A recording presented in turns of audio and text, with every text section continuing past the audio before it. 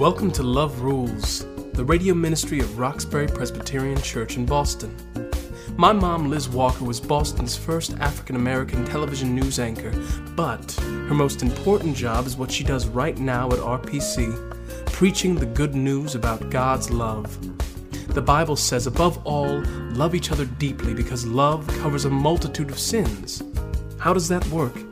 Join my mom now as she offers us Love Rules from Roxbury Presbyterian Church. Hi, everybody. Welcome to Love Rules. Today's message, a crisis in identity. And our text is 1 Corinthians, the 2nd chapter, the 12th through the 14th verses.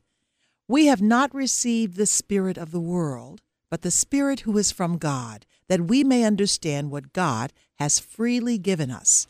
This is what we speak, not in words taught us by human wisdom, but in words taught by the Spirit, expressing spiritual truths in spiritual words. I don't know how all of you analyze all that's been going on in recent months in this country with the terrorist attacks and the mass shootings and just the crisis in the judicial system, not to mention the overall ineffectiveness of our government leaders. But it's clear to me that everything seems to be changing. There's been a shift in the way the country works. Hit with new challenges and confronted with new limits, the powers that be find themselves in an increasingly contentious debate over how to respond to new kinds of conflict. And history will no doubt label this as an era of change, of fear, of paralysis. The deeper truth about these times is we are struggling trying to figure out just who we are and what we are as a country. The terrorist attacks, the debate over immigration, criminal justice, the environment, more versus less government points to a crisis of national identity. Just who are we as America? Well, we in the body of Christ are in no less a contentious battle. We are called to spiritual living, and during these difficult and fearful times, that is more challenging than ever. That's why it's always good to remind ourselves of our distinctiveness, our particularity. It is the best way to avoid a crisis of identity. There is a word from the Lord today, 1 Corinthians, the 2nd chapter, the 12th verse through the 14th verse. We have not received the spirit of the world, but the Spirit who is from God, that we may understand what God has freely given us. This is what we speak, not in words taught us by human wisdom, but in words taught by the Spirit, expressing spiritual truths in spiritual words. The Apostle Paul, in writing to the church in Corinth, is trying to reach believers there who are struggling with their identity. Surrounded by corruption and every conceivable sin, they are confused over their roles in the church and in the world. Instead of standing firm and being what they're called to be, spiritual people, they're slipping. So there are divisions in the church. People are not stepping up to the plate, doing what should be done. People are acting in the church just as people act in the world. That's a problem. Paul lays out this reminder to the church that says you're not of the world. You have been made a new creation in Christ, and so you can do better than the world does. And you are equipped with someone the world doesn't have, the Holy Spirit. You have a power source for living the life God calls you to live, a unique, divine, supernatural power source that will give you everything you need for the spiritual life.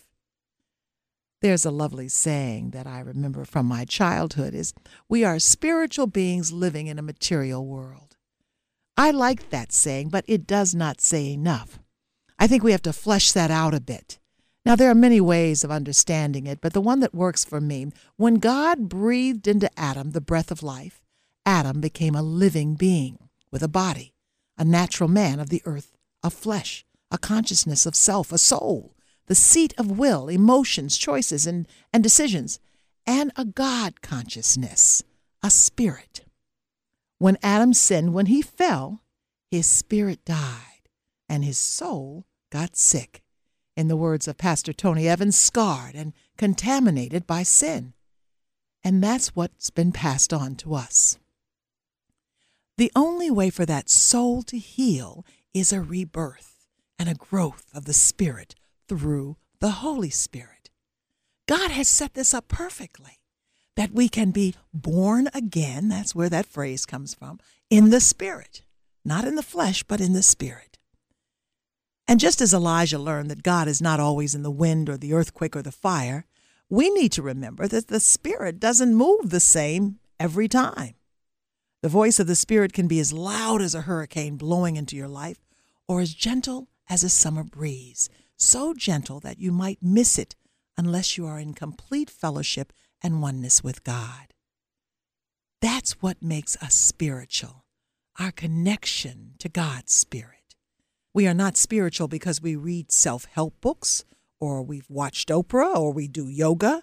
We are spiritual because of the gift of the Holy Spirit. And I think that should be our best known identity as Christians, spiritual people. Now, I'm not saying that we don't need doctrine and we don't need rules and we don't need denominations. I'm not against any of that. But I want my chief association to be with Jesus. That is what makes me not religious, but spiritual. Remember when Jesus met the Samaritan woman at the well, and they had this rather involved conversation about worship? Jesus explained everything so profound in its simplicity, we may miss it. He said God is spirit, and his worshipers must worship in spirit and truth. I don't think we have to think of it any more complicated a term than the Holy Spirit. The Spirit is a living being, not an inanimate object, not impersonal. We don't have to see him to know him. We don't have to know the exact theological or metaphysical breakdown of the Trinity. All we really need to know is the Holy Spirit is here for us.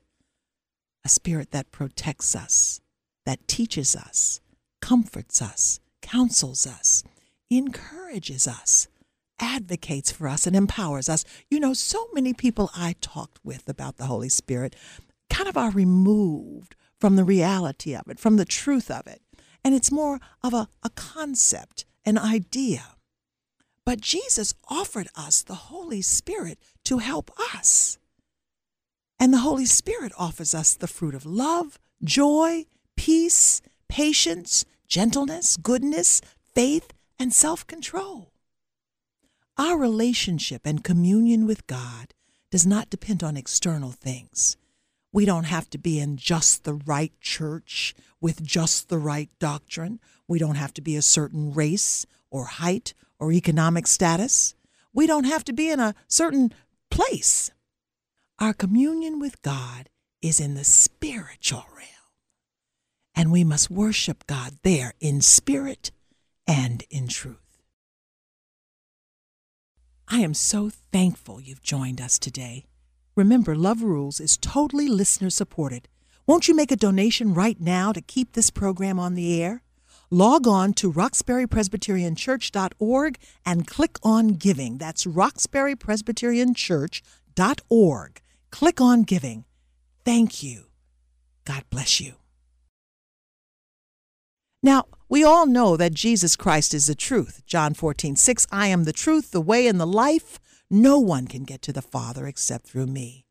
I can think of no greater access to the truth than through the Word of God.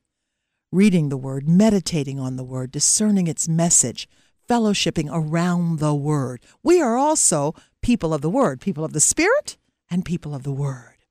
In order to get to know the person and work of Jesus Christ, we must know the story. You see, you have to know the Word. You have to know what this is all about. We must know the meaning of the story, and we must be in the spirit of the story. The Word of God is alive and active, penetrating, judging the thoughts and attitude of the heart. When you read the Word of God, you're not just reading a good book or a good story or something familiar. This is interactive work because the Spirit is a part of this process. And so the Word will speak to you in amazing ways. That's why you can read a text several different times and come up with several different messages and tones and nuances to it. Our salvation comes through Jesus Christ. We know that. But it is his word that gives us power. Karl Barth, one of Christianity's great thinkers and a man whose books fill universities and college around the world, was asked what was the greatest truth he knew. Now, people thought he was going to come up with some convoluted doctrine of the Trinity, or talk about atonement, or talk about all the many parts of our faith. But his answer was simple. He said, Jesus loves me, this I know, for the Bible tells me so. The Word of God is how we can grow in the Spirit. But knowing the truth is just one part of this identity. We must live out what we know. And therein lies a big rub. We have spirits, but they are hampered because of our sin-scarred souls, and that affects what we do.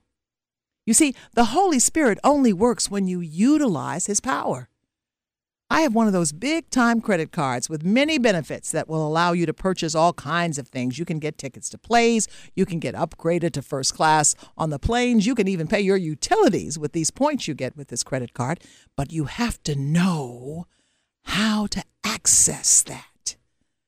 And as children of God, we have many privileges in the Holy Spirit, but we have to know how to access it. We simply have to draw on the Spirit.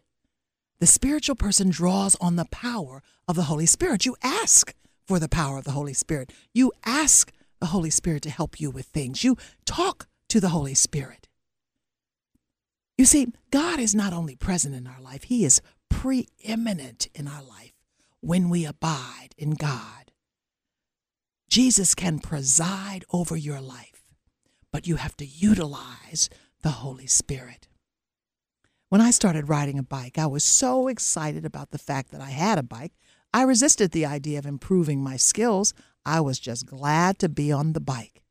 But there is always more you can learn about riding a bike. There is always more you can learn about God. My prayer for you today is that you will grow spiritually in the Spirit of God, and that your identity will be solid, not just for you, which is very important, but for the world to see. Thanks for joining me. Be blessed. Thank you for tuning in. Roxbury Presbyterian Church is located at 328 Warren Street, right in the heart of Roxbury. Come worship with us on Sundays at 11 a.m. And remember, our summer Sunday worship schedule, which is in effect right now, is at 10 o'clock.